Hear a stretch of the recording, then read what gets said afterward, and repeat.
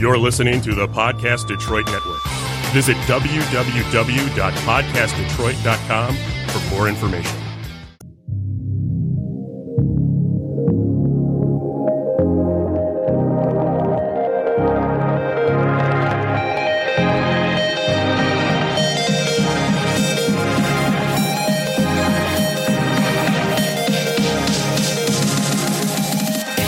Welcome to M Squared TechCast, a live internet radio show offering the latest news and interviews with the people driving business, technology, and politics in Michigan.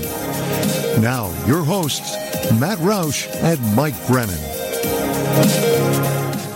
Hey, it's Matt Roush. And Mike Brennan. And we are back once again with the March 15th, 2021 version of the M Squared TechCast. Welcome to the show. We've got a good one for you today, and we are kicking it off with someone from the Centropolis Accelerator at Lawrence Technological University in Southfield, Dennis Shaver, who is one of their experts in residence. Dennis, let's first of all, welcome to the show. Glad you could be with us today. Thank you very much, Mike and Matt. I love your show. Always watch it, and it's amazing the amount of content and material that we get with your show. And hopefully what we share with you today is even better than what you've ever seen in the past. Okay, good. And that was an unsolicited testimonial out there in the audience. So I just, we didn't put him up to it. He just did it on his own. So go ahead. Okay. All right. Well, I want to start out by thinking that maybe some people out there in the audience have not heard of the Centropolis Accelerator yet. So why don't we start out by telling us what is the Centropolis Accelerator? What does it intend to do, and what services does it offer? Well, first of all, a lot of us like to have fast cars, right? And the first thing we do when we have a fast car is accelerate it. We push down the gas pedal. And that's kind of what we do here as an accelerator, is that we help people with physical products. And what I mean by physical products is real products, like something that you could actually get your hands on and make, hopefully get it commercialized in the marketplace. So we help with that. And our focus is to fuel the growth of hardware entrepreneurs, in other words, physical products, by providing access to key resources. And that means mentors from people like us. I'm an expert in residence here. And it's not just because I have gray hair, but it's decades of experience in working in the industry, design through manufacturing with companies like PepsiCo, Clorox, General Motors, and several business startups. So they invite us here to work with the Centropolis Center to be a key resource and also help with offering up workshops, cutting-edge technology support, corporate connections, that's very key. Student and faculty engagement is amazing here at Lawrence Tech. I've already got several projects that I'm working on with them. It's amazing getting the collaboration with them. We also put on major events, which we'll talk about later here, and then also shared workspace in a community of industry peers that you can work with. Now, we also work in partnership with Automation Alley and Lean Rocket Labs. And collectively, we reach out for Industry 4.0 technologies globally and inviting them to be part of this accelerator. In fact, we also receive applications all over the world. I guess there's supposed to be something like 230 applications we received so far from 30 different countries, including Europe, Brazil, Asia, and all over the USA, and including here in Michigan. Sometimes we're considered a different country as well. So let's talk about this latest effort, the C3 or C cubed accelerator. Yes. How is it different from the overall accelerator, and what is its mission? Absolutely. So first of all, through engagement and support in speed to market is something very, very important to accelerate a new product to get it to market. But we also help you identify and align with the most effective resources to better navigate how to get through the manufacturing, through the technology, and also market viable products so that you can pave the path for commercialization. So what's unique about C3 is that it's for clean tech, climate tech, and circular economy. So that's something that's a big drive, especially here in Michigan and beyond. So we help accelerate those technologies to demonstrate positive impact on increasing energy efficiency, generating renewable energy, reducing greenhouse gas emissions, and recycling and upcycling as well. So we basically help them accelerate their technology to support the challenges and needs also of state, county, and department utility transmission firms, manufacturing companies, and commercial building operations. So, Dennis, who's paying the bill on all this? Where's the money coming from? Well, that's always a good point. It's like, show me the money. And it's like, the thing about what's beautiful about what we're doing here is it's the latest and greatest in terms of helping evolve technology and getting to commercialization. So first of all, the Michigan Department of Environment, Great Lakes and Energy, better known as EAGLE, is supporting us. The New Economy Initiative, NEI, and also, most importantly, as Wells Fargo Innovation Incubator, and that's IN2. Now, totaling, we got about $275,000 in funding grants, no equity, interest-free investments, and services to support the product development of physical products, scaling those products in clean tech, climate tech, and circular economy technologies. So why don't you give me some examples of each of those three C's? A couple of examples of what a good clean tech project would be, what a good climate tech product would be, what a good circular economy product would be. Absolutely. So there's one example here of a clean tech company. It's right here in Michigan, and it's called Rhombus Energy. Now, they also are recognized as a best clean tech company in a recent competition that we had. They actually design and manufacture high voltage, fast charging EV, electronic vehicle chargers. You can pretty much charge this in about an hour.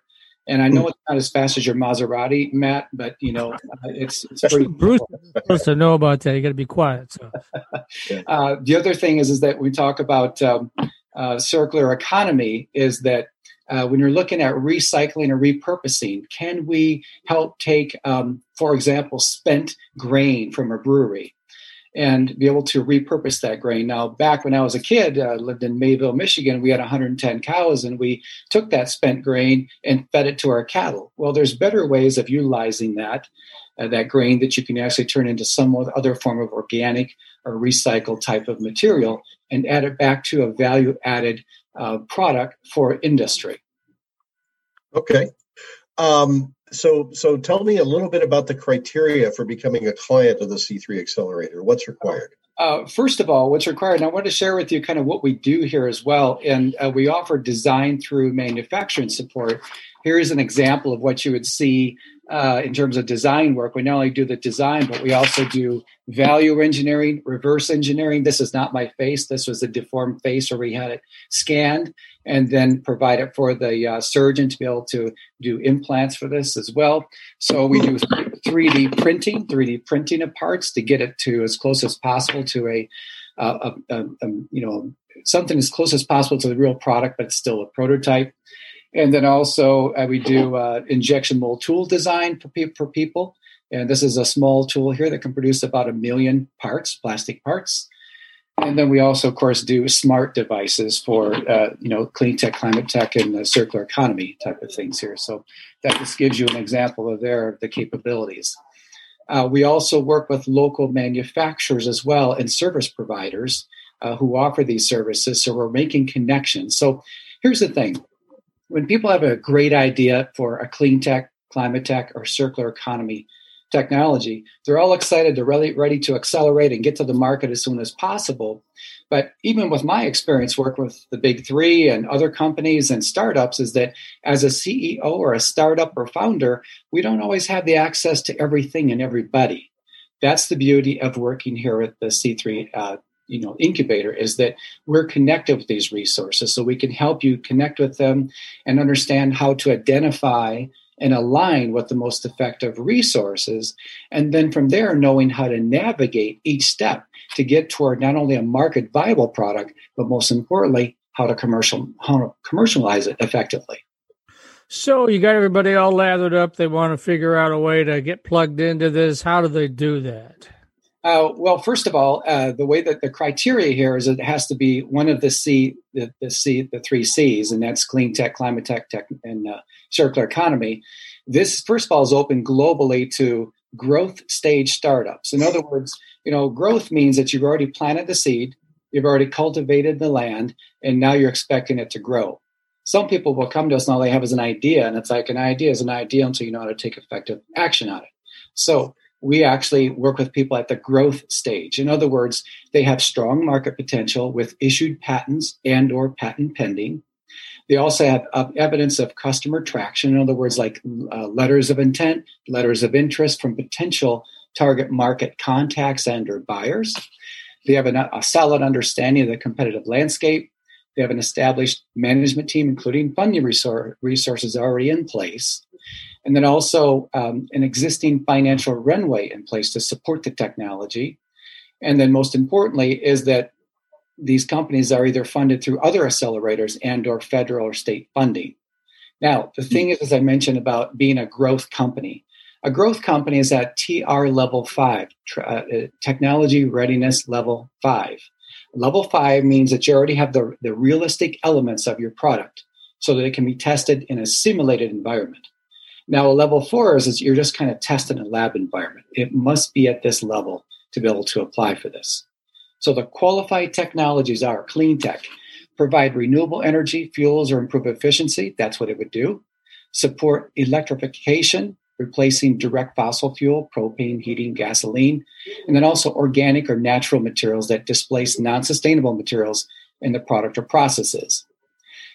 Climate tech is where you reduce the carbon dioxide, methane, or other harmful emissions, or you sequester CO2 and convert into value-added products, or provide adaptation solutions to existing and expected impacts to climate change.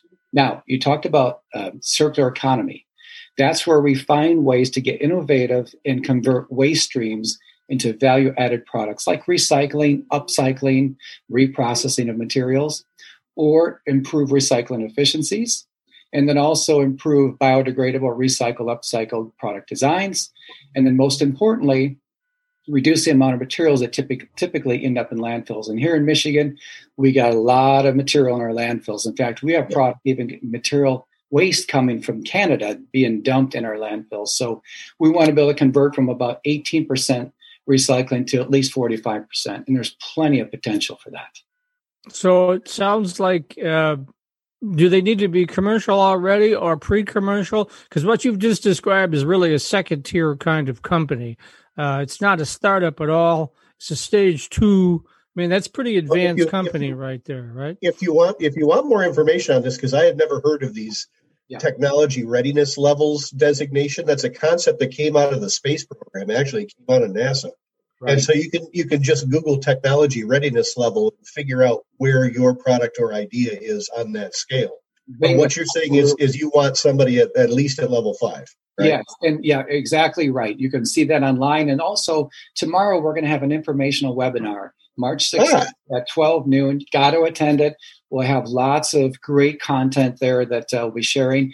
And you can find that in Centropolis Accelerator /events. Centropolis Accelerator/events. So be aware of that. And also, please note that we're also focusing on helping underrepresented groups like women-owned business and minority-owned businesses. And there's plenty of potential there. So don't be shy here. Reach out, connect, check us out online. And then also the deadline to apply for this is May 31st. So to find out more about that, get on centropolisaccelerator.com/programs. Okay, that's CENTREPOLIS. Yes, accelerator.com.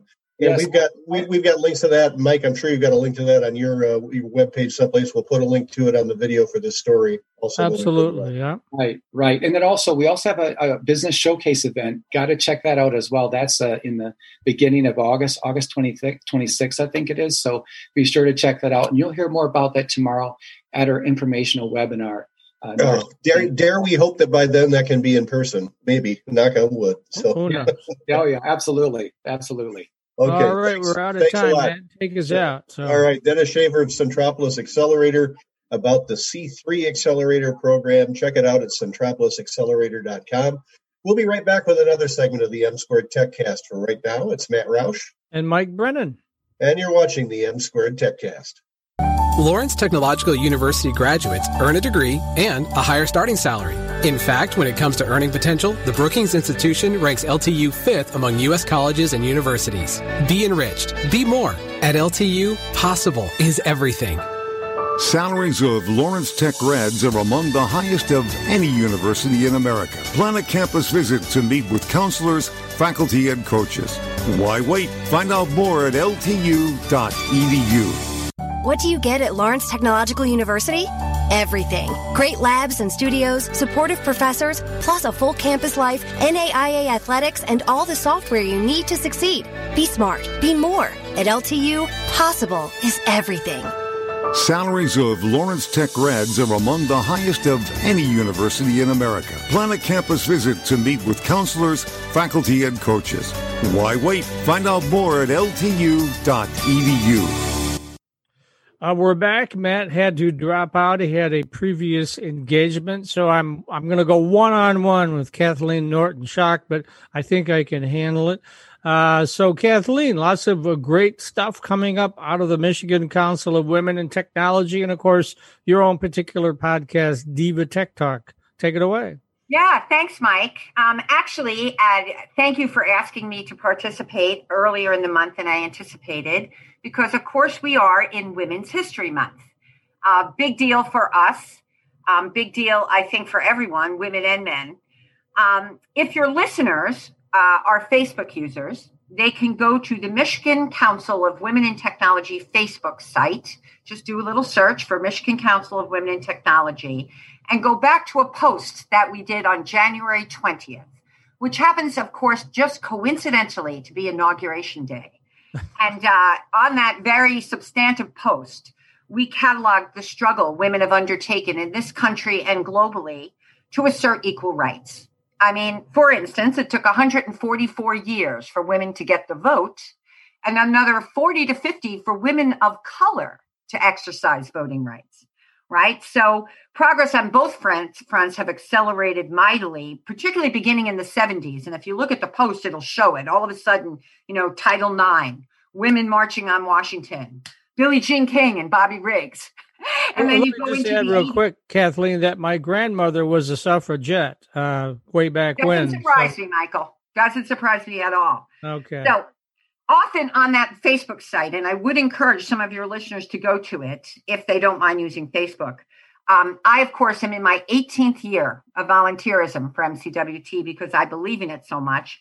And we have a number of studies from key allies and supporters, companies like Deloitte, PwC, McKinsey, the market researcher Gallup, right? Stanford Center for Equity and E&Y. And there are substantive studies, some that go over 10 years, some that go over 2 years, some that go over 15 years, that talk about how important it is for diversity, equity, and inclusion to be part of the way we treat the world, and particularly for both nonprofits and for-profits. In the case of nonprofits, there's lots of data that says that you make a greater impact more quickly and more efficiently when you have diverse teams. But for-profits in particular, if there are more women on your board, more women in your C-suite, your profits go up, and so does your stock typically. So again, I do encourage people to go to Facebook, to the Michigan Council of Women in Technology site. I've been not monitoring it, I've been running it for 13 years. And the bottom line is there's a ton of data there. But our January 20th post in particular will give you a very quick and dirty history of all of the progress women have made and then shine a light on what they need to do in the future. And you know me, I'm a pretty practical person. So speaking about shining a light on the future, it's only really in the last 5 years that DEI programs, diversity, equity, and inclusion programs, have become a watchword and an initiative for most of our Fortune 500 or Fortune 2000 companies.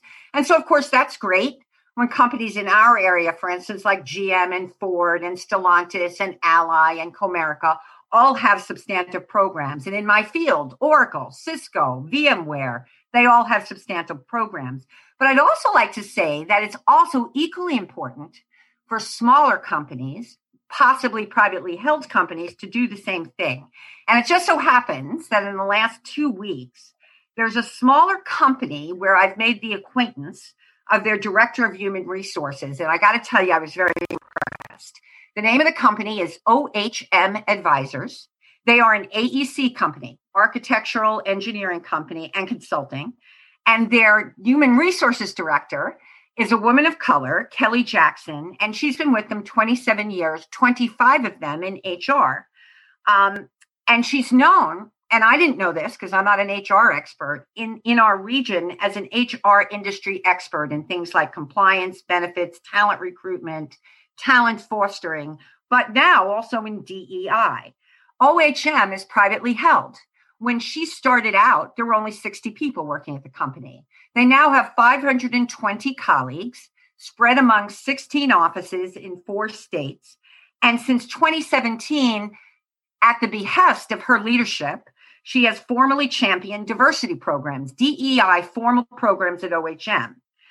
From 2018 through today, as an example, OHM has internal programs where they brought in and trained 520 colleagues in such things as bias training. So they brought in a nationwide expert for 2 years who worked with them and trained every one of their people multiple times in diversity and inclusion and what it means and how to hire and how to use people, not use them, but have them use their own talents to forward your mission.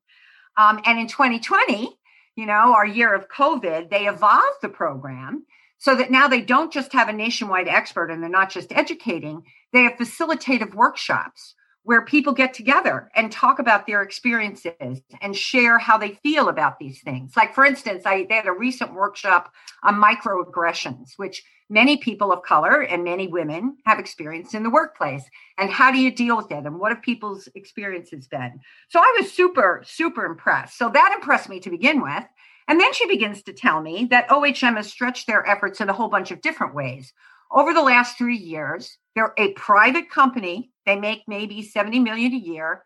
They are doing scholarship programs for 12 women or people in diverse in what we would call ethnic minorities to go to school, right? In an area that they're interested in, which is civil engineering. And on top of that, they participate with our own University of Michigan in matching 50% of its Pelham scholarship for civil engineering up to a cap of $75,000. And also, with Kelly's inspiration and urging, their president last year, who's now the head of their board of directors, and he's the H in OHM, his name is John Hiltz. He is one of only 1,300 CEOs. Now, you got to understand that in our country, we have 195,000 plus CEOs. Only 1,300 thus far, and I'm sure this is going to change, have signed the CEO Action for Diversity and Inclusion Pledge, which says, and it's a 3-page document. I read it over the weekend and went, whoa, because it has in it all of the best practices to really make DEI programs successful. And they signed it last year, and they're relatively small. So I was super impressed. And I just met these people and thought, okay, this is a great example. They're right down in Livonia, right on Plymouth Road. So they're in our region. And they have a lot of this stuff down. And if anybody else wants to learn from them, their website is www.ohm-advisors, advisors.com. You go to, it's a great website. I don't know who did it, but they did a beautiful job.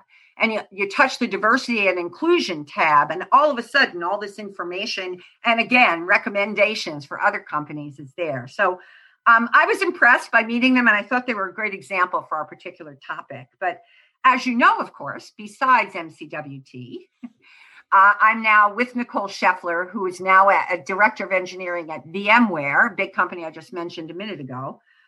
Diva Tech Talk is a labor of love for us. And we publish every month podcasts highlighting women leaders, right? And women tech leaders, because that's the field we're in. We're at 102 podcasts right now. But about a year and a half ago, we did a little sub-series because we kept finding women, at the Anita Borg conference.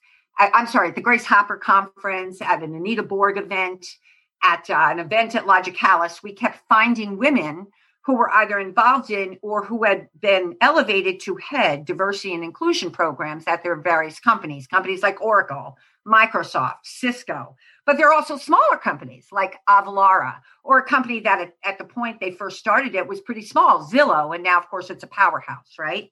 So we have a set of podcasts. There's 102 of them, but there are 3 in particular that, again, give great insight into how one can do a DEI program. And so if you go to our website, which is www.diva, D-I-V-A, tech, T-E-C-H, talk.com, you can download any one of our podcasts, but particularly I would recommend podcasts 83, 87, and 93, where we have DEI leaders from tech companies talking about how they did it.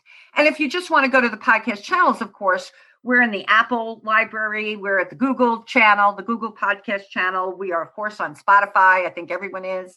And we are on Stitcher. So finally, for diversity in action on my own side, again, I mentioned before, I'm an 18-year volunteer in my spare time on the marketing side of MCWT, the Michigan Council of Women in Technology.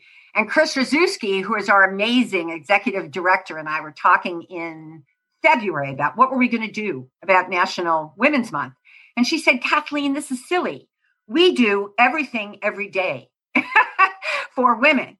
She said, but I guess if you're going to talk about it, one of the things you can possibly do is just talk about our deadlines in March. Well, you happen to bring me on this week, and we have a big deadline this week. We do an annual Michigan Woman of the Year in Tech Award. I think you know about that. We've been talking about it for about 4 or 5 years. We've done some really cool women. Allison Gleason, who's a friend of mine, who was a senior vice president at Cisco, did it one year. In 2019, we had a woman who was who was part of the CIO program. In other words, the CIO for U of M. She worked in his office. So, you don't have to be a member of MCWT, but this is the week that we have the deadline for nominations. So I would ask if anybody knows a woman who embodies our mission. And as you know, our mission is inspiring and growing women in technology. So the nominee probably has to be a person who leads today or has led in the past, some kind of significant positive change for women, either women who are working in, teaching, or studying IT. It has to be an IT or some kind of computer-related field of study or mission in life. But the recipient does not need to be a member of MCWT. Nomination forms are available on our website, www.mcwt.org. And submissions have to be emailed to awards@mcwt.org by March 19th, which is this coming Friday. So I would ask that as soon as this, I know you're live right now, so hopefully somebody will be hearing this, but as soon as we get the link, we'll put it out on various sites. We've gotten some nominations thus far, but we can always use more. And if you don't make it this year, you'll make it next year. It'll be awarded we always do a career event, a big one in May. I can't remember the formal name of it, but we'll probably talk about it next month. And then obviously too, there's the press involved. We'll get the press release out and we'll all know about this fabulous person who won as Woman of the Year in Technology for, I think this would be our 5th or 6th year. All right. Well, we got about a minute left. So one more time, run me through all those websites where everybody can pick up all this information. Okay. So for good examples on a great smaller company, DEI, diversity, equity, and inclusion program, I do recommend that people go to my new friend, Kelly Jackson's site, where she's director for the last quarter of a century of HR for OHM Advisors. And that would be www.ohm-advisors, advisors.com, and touch the diversity and inclusion tab. But you also can see a whole bunch of other things about all the wonderful things they're doing for infrastructure in our country. Diva Tech Talk is DIVATECHTALK.com. And of course, the Michigan Council of Women in Technology is www.mcwt.org. All right, Kathleen Norton-Schock, a woman of many hats. Appreciate you being on the show today. And I know Dave Phillips is engineering, so as soon as he gets me that video link, we'll be able to turn this segment around for you. Okay, thanks, Mike. And thanks, as always, for the opportunity. I'll see you in April. All right, sounds great. Thanks, Kathleen. We'll be right back with another segment. Hopefully, Fred Brown, our epidemiologist, is standing by. And so this is Mike Brennan. Stand by for more. Lawrence Technological University graduates earn a degree and a higher starting salary. In fact, when it comes to earning potential, the Brookings Institution ranks LTU 5th among U.S. colleges and universities. Be enriched. Be more. At LTU, possible is everything. Salaries of Lawrence Tech grads are among the highest of any university in America. Plan a campus visit to meet with counselors, faculty, and coaches. Why wait? Find out more at ltu.edu. What do you get at Lawrence Technological University? Everything. Great labs and studios, supportive professors, plus a full campus life, NAIA athletics, and all the software you need to succeed. Be smart. Be more. At LTU, possible is everything. Salaries of Lawrence Tech grads are among the highest of any university in America. Plan a campus visit to meet with counselors, faculty, and coaches. Why wait? Find out more at ltu.edu. Hey, it's Mike Brennan. We're back. Matt had to step out to deal with another event that he's working today. And so I'll go one-on-one with my friend here, epidemiologist Fred Brown, and who's been with us now for about a year, actually. And we've been trying to keep everybody up to date on all the latest news with COVID-19. And now with the good news that the vaccines are being distributed. And as I just mentioned to Kathleen before we started, I finally got mine scheduled. I'm going to do it at the EMU Convocation Center on the 19th, on Friday. And so that's the Pfizer vaccine. And then I go back on April 9th to get my second shot. And then hopefully we'll be okay. Right, Fred? Yeah, well, yeah, that's right. On an individual basis, you'll be a lot more protected. There's no doubt about it. Once you get the vaccines, they are super protective, really safe, and great technology. So, but even we talked about this last week, but I wanted to bring it up again. Even after you get vaccinated, does not mean then that you can pack yourself into a bar without a mask or anything like that, right? There's still a lot of precautions that need to be taken. Yeah, actually, the challenge we have is that the vaccines are intermuscular, and so those go into your muscles, and they give you a nice sense of immunity inside your body. The problem is the virus actually attacks your nasal mucosa, which is a different part of your body and isn't part of the natural. It has a slightly different immune response than what happens inside the rest of your body. And so what we're not sure about is whether or not your body is safe, but you're still at risk of getting infected because your mucosal membranes aren't protected, or that you can transfer it to other people. And especially if you are at risk, that means older, having comorbid disease, or other risk factors, that you really could transfer, even if you the virus, even if you have been vaccinated. And so, until we get a lot more safe, I think I showed you my little diagram of what my epidemiologist friends said, what they would feel comfortable doing, what they wouldn't feel comfortable doing. If I haven't done that, maybe I should do that next week. But I kind of surveyed 100 epidemiologists of friends of mine and said, what activities would you feel comfortable with? And under what circumstances? And every one of them said, going to a bar, not till we reach herd immunity. That means that a combination of vaccination plus infection rates have to be at this rate, probably over 80% of the population. And that's a big hurdle to go to a bar. That's the same for a big sporting event. But on the other hand, if you're just talking about getting together with another friend who's also been vaccinated, absolutely. Don't go with more than two friends though who have been vaccinated. Well, President Biden, last week, said that he was hoping by the 4th of July you could have a small, intimate 4th of July party. He didn't get into a high level of detail. What does that mean? 4 or 5 people, everybody wearing masks, or what? So there are a couple of things that matter. Number one, it's how many from different families are getting together. So if you're talking about your own pod and you're vaccinated and everyone else isn't vaccinated, and and it's a group you're getting together with all the time and who are being relatively safe, then yeah, you can have that party. If you're talking about another family, and again, with everyone having been vaccinated at this point, I think by July 4th, by July 14th, everyone will be vaccinated. I'm not sure about July 4th.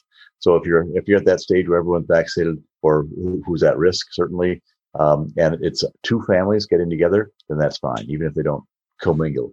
The issues are if it's still in a closed area, so be outside on a barbecue, not inside. Instead of barbecue, not an indoor party with 60 people, and that's really important. So it's still the same risk factors, right? Are you commingling with lots of crowds in a real tight area, sharing air, and how many people are at risk. And if those two things are high, then you don't want to do it even if you've been vaccinated. You want to continue to wear a mask. You want to avoid those situations. So when you're commingling with lots of people, commingling the air with lots of people, and a lot of these people, and you or a lot of the people in the audience and in your group are at risk, don't do it. Well, there's a couple of events coming up that I've been debating on whether I should even participate in. Through what I do with my other project, Michigan Marijuana Report, I've been invited to a golf outing at the end of May, which would be outdoors. Excellent. And then a beach party at the end of June on Lake Michigan, which, of course, would be outdoors. And what do you think? Bring your own food and go. Have a great time, but still maintain precautions, right? Golfing is relatively safe. On the beach is relatively safe. We really haven't been able to trace anything, directly back to those events officially. So we have been watching those things pretty carefully. And golfing seems safe, and so does going to a beach where there's lots of air circulation. I wouldn't stand in big lines though, waiting for barbecue to be served. And then also, I don't know if it's true or whether it's just an urban legend, something about ultraviolet light. Our little COVID friends don't like ultraviolet light. They don't like it. That's right. It disrupts them completely. UV light is great. Sunlight is good, generally, because it also that fresh air, a little bit of exercise really stimulates your immune system. It's all good. Okay.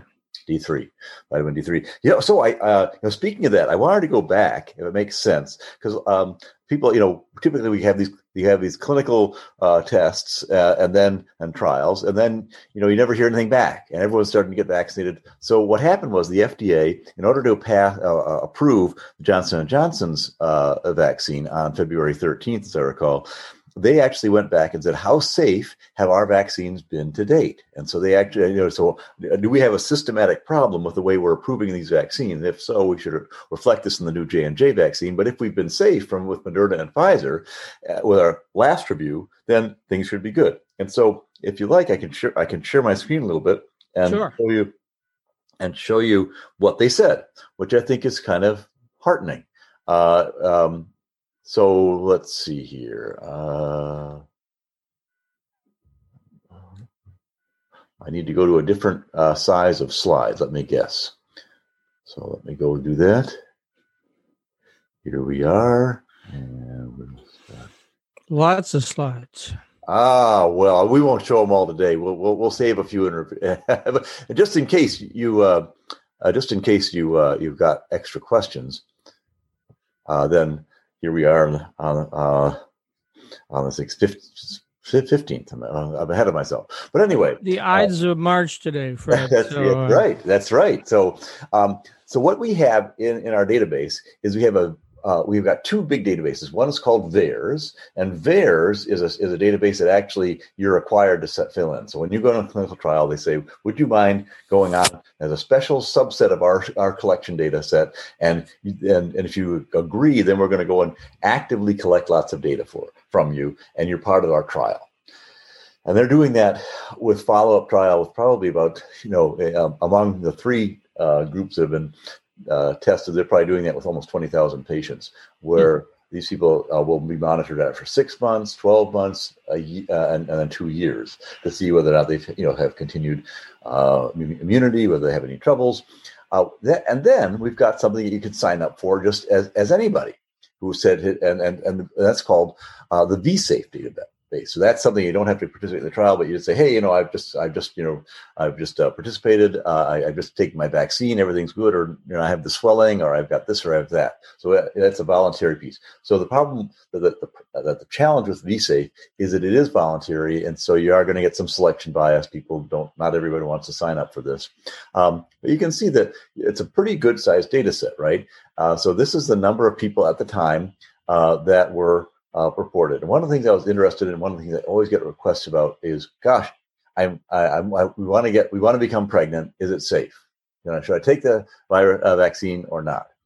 And the answer is yes. Take the vaccine, because it's more dangerous to you and your fetus not to be vaccinated and catch COVID than it is for you to take this vaccine by far. And I'll show you some of that data. But we want to look at some of the broader data as well. So you can see of the 55 million people who are taking the vaccine. And by now, by the way, on a worldwide basis, over 200 million have taken the vaccine. So that's a lot of people. We got a lot of data sets, and so far, no big safety issues, and very good immunity and efficacy results.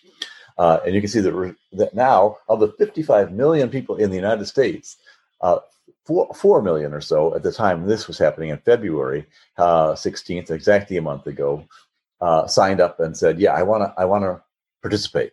And you can see almost 10%. I'm sorry, not quite. 1%, which is typical pregnancy rate for the United States, said, "I'm also pregnant." So that's sort of what happened. And you can see that of those, that's just people who were reporting in. Of those, they actually registered. So you can decide, okay, I'm just going to report myself and say, "Yep, I'm in this. These are my conditions." You can also register yourself in order to be able to actually report. So they had 1,800 people registering of this, and in that time of the 1,800, there are 275 completed pregnancies and 232 live births, which is great. I mean, it's actually a higher rate of live births than we would actually anticipate with people not taking the vaccine, interestingly enough. So this is what the next big area is anaphylaxis. Anaphylaxis is, and you can see that we finally got to parts per million, and we can now kind of say with some certainty that if you're kind of that 1 in a million person who has special anaphylaxis, if you're taking the Pfizer or Moderna shots, the reason they have a slightly higher anaphylaxis rate is because they use a lot of polyethylene glycol. It turns out that is something that people are allergic to at a little bit higher rate than J&J's vaccine. So you can see it's about 2 to 4 times higher, but it's still at a parts per million level for 2.54, and then versus one, slightly less than 1 person in a million is going to have an anaphylactic shock. And by the way, no one's died of the anaphylaxis. Everyone's had their EpiPen with them. Everyone's gone ahead and taken if they've had an adverse reaction, everyone's ready to go. That's why you wait that 15 minutes after you take that first shot. Sometimes, and people with a history should wait 45 minutes. So just to make sure you're not going into a situation. Now, we also kind of register all the other bad things that can happen to you. And you can see what we're interested in is that last 2 columns. We're interested in, okay, what is the problem? That's do you have encephalomyelitis? Are you going to get myocardial infarction? Are you going to have respiratory distress syndrome? Those are very serious responses to and very serious adverse events to a vaccine. And you can see on the far right, what happens is, and this is how long they monitored this for, which is how much when you'd expect to see some kind of response, from a vaccine. You can see the events in vaccinated versus the risk versus the events that people are expecting. Right, that's the second to the last on the right and the right. And so, if you had this many people taking the vaccine, you would expect in the general population 26.0 myocardial infarctions. Whether you've taken a vaccine or not, you would have expected 26, and the actual events in the vaccinated is 23. So you can see that from that, there's no excess that's occurring. And that's true in the entire column. And so that's what's nice about that is it's in the expected, statistically expected levels that you would have expected anyway, whether you've gotten the vaccine or not. If you got the vaccine, you're at the same risk level as people in general public. And so great news after, now 55 million shots. So we're now instead of 75,000, well, actually, we actually tested in these 2 groups probably 20,000 plus 15,000, so 35,000. So 20 times now that we've got 200 times more data, the answer is it's holding, which is great. And now here is the pregnancy, and you can see here are all the pregnancy outcomes that you would expect. In the background rate, that's the background rate. That's how much you'd expect. Right in the middle column, and in the far column, you see how many actually occurred, and you can see in every case we're right in that range of what we'd expect normally anyway, whether you were vaccinated or not vaccinated. So great news and the great news is it really protects you significantly if you from not getting a bad disease and sadly possibly dying yourself or killing your fetus or causing great harm to the fetus in some way when you don't have enough oxygenation That's very difficult for the baby to survive, for a developing fetus to survive normally with that situation if you're severely oxygen compromised as a pregnant woman. And that's what happens, sadly, with severe COVID. So you want to avoid that situation at all costs. This helps you avoid it, and you're not causing any additional risk to yourself. So, and I say this because there have been instances where people have decided to wait. They said, I'm not really sure about this vaccine. I want to go ahead and let's wait for a slightly better one. And so here's what happens on a population basis. That's on the individual level, right? If you're pregnant, go ahead and take a shot. But here is what happens on a national level. And Germany decided that the AstraZeneca vaccine wasn't very good. And they said, we want to wait till the Pfizer vaccine comes through, because they were a little bit proud nationally that Pfizer BioNTech was their vaccine. The UK was the AstraZeneca vaccine. They had a chance to approve and start vaccinating everybody at the same time the UK did. The UK was slightly ahead of us in terms of approval. They were about 3 weeks ahead of us on first approvals. Germany decided to wait to approve it till after we actually approved our vaccine.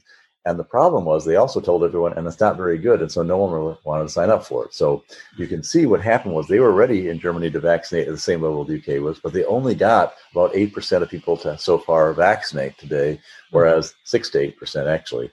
In the UK, we're at 35% vaccination levels.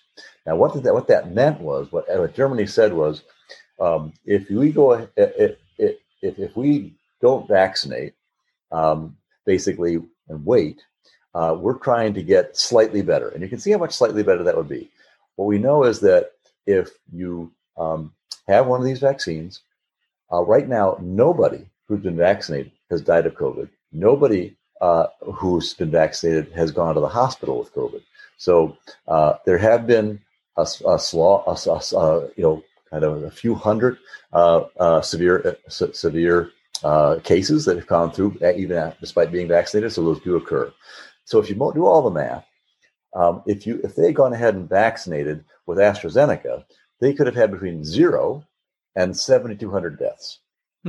If they waited for Pfizer and Moderna, they could have between 0 and 2,000 deaths. But when waiting for that extra 4% benefit of waiting for a Pfizer shot, possible benefit and possibly 0 benefit, they actually exposed themselves to 50 extra days of people dying at 200 people per day. So they said, we'll wait 50 days. And meanwhile, they're having 200 people dying a day. That's easy math, right? That's 10,000 people dying. And you're hoping that you're going to save an extra 40. That's it. So that's what happens when you don't really do the math and figure it out. So what happens, I've had probably 50 people come to me and say, Fred, I have a chance. I could take the J&J vaccine, or I could wait for 3 weeks and take the Pfizer vaccine. And every time, even when the person is 18 years old, perfectly fit, has no conditions, the answer is take the vaccine now. Don't wait for that extra 3 or 4%, and no change in actually death rates. So there, basically Germany sweated a 4% improvement opportunity while they had, while the house was burning down. Don't do that. That's what we got right now. We got the house burning down. We got lots of deaths out there. Lots of, we got 70,000 new cases a day in the United States. So don't take that chance. Now here's what happened overall. You can see the problem was not only did Germany actually cause their death rates to go way up and the new infections to go right. I mean, look at that curve, straight up, even much higher than ours did, because they also have the B117 variant. And I told you the B117 variant last time. It is 50% more contagious, so you get transmission at 50% more rate, and it's 20% more deadly. So you don't want to, and right now we think that V117 is going to become the dominant variant in the United States between now and May. So what happened last time was what happens when that happens, and our best chance for not allowing that to happen is to avoid to prevent the virus from actually replicating. So you want to be able to stop its reproduction rate, and then you do that with masking.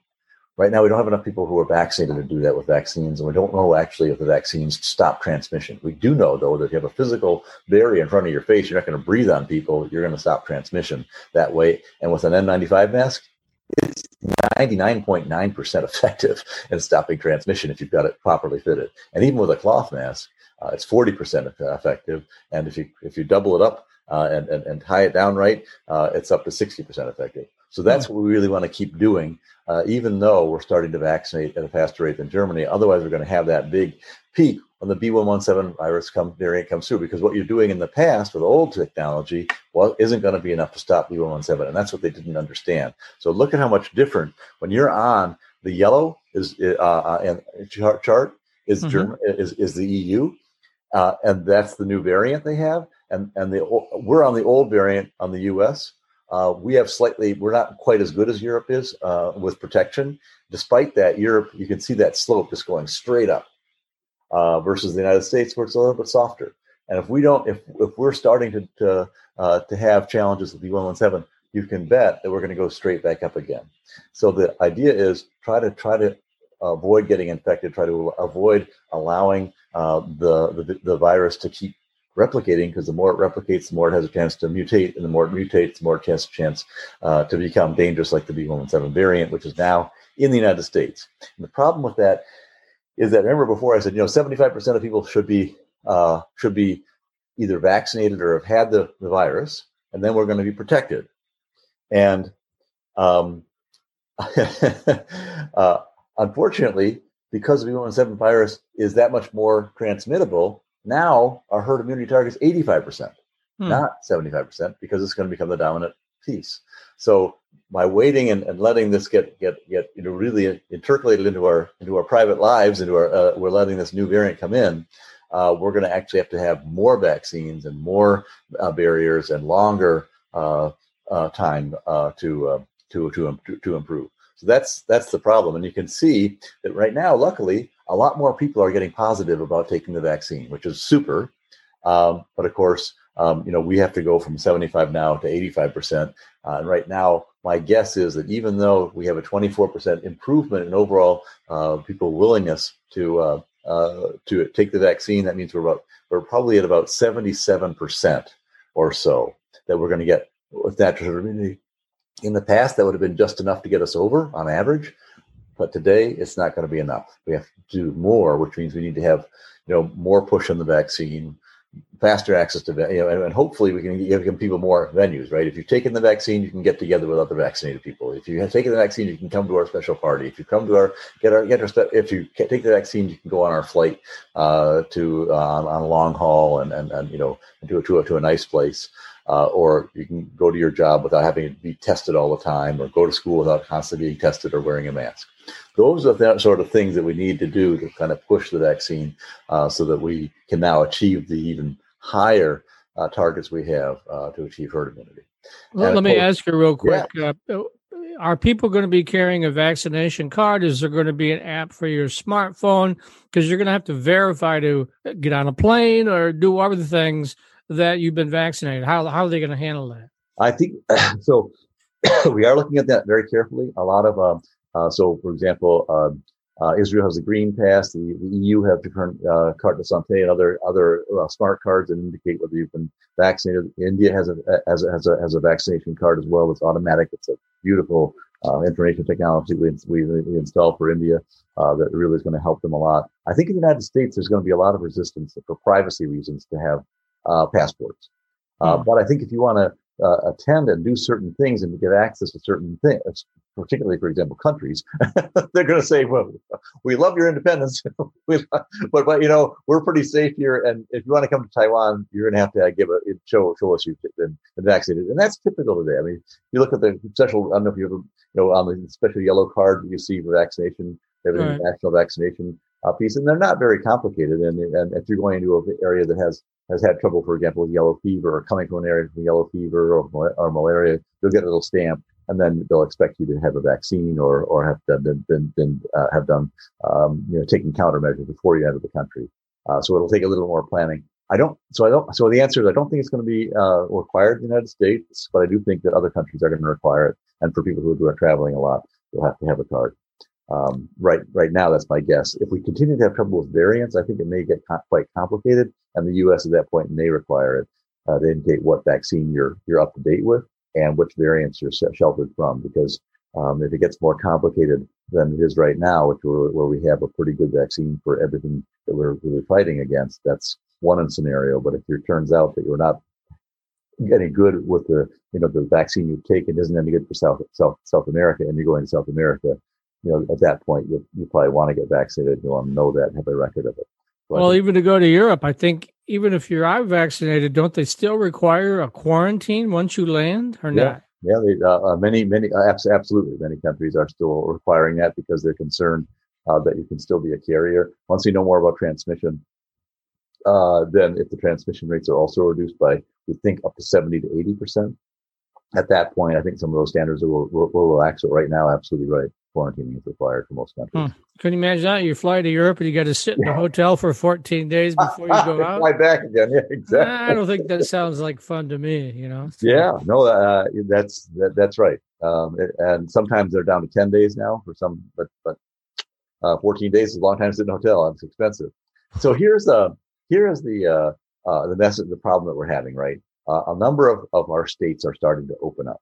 And because we're sort of antsy, it's going to be nice weather. The South especially it's perfect weather right now, and it's going to get too hot in the summer, so they want to, kind of make hay and have fun while the sun is shining. And you can see here all the different states. And I actually consulted several of these states who are pursuing different strategies. Some are pausing reopening, like Washington State is and Wisconsin is. Others are going full tilt and completely opening up. You can see Iowa, Montana, Florida, Texas, and then others are lifting restrictions slowly and easing them up. And what was funny was that there is a lot of polarity in this, and the problem is that we have a lot of conflicting signals, and that's because we're actually in a transition period. We're transitioning from a point where we're very susceptible.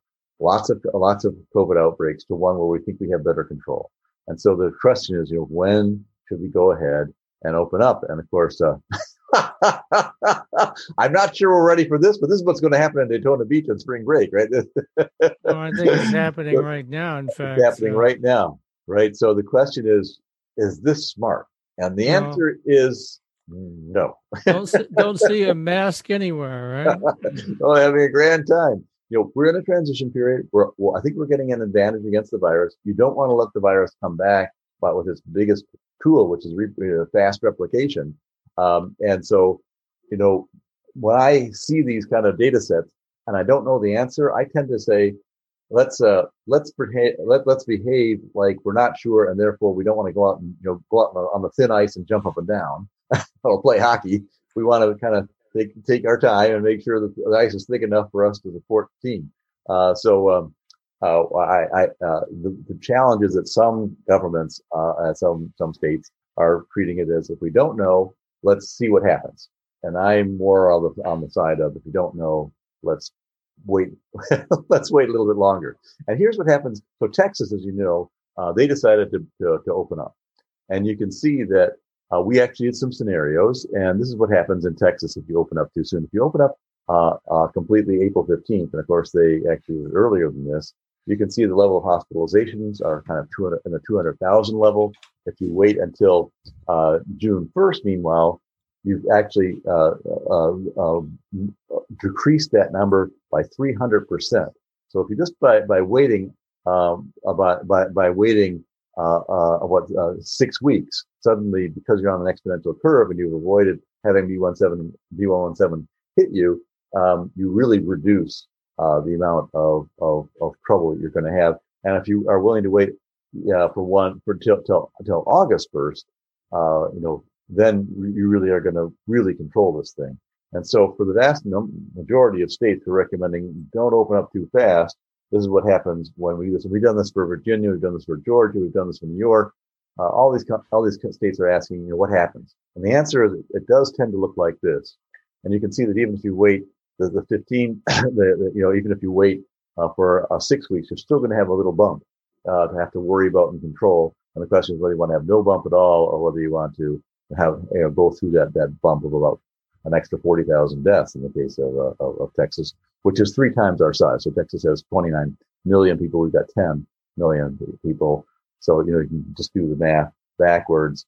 They've got a slightly higher, we look at a whole number of factors here. We've got a little bit better, Michigan, the state of Michigan has a little bit better chance because of delay, because of the seasonality. But Texas, on the other hand, has slightly higher starting points in terms of positivity rates and so on. So, and therefore maybe slightly more immune because they've had more infection than we have in some of the rural areas. So, in other words, this is about what's going to happen.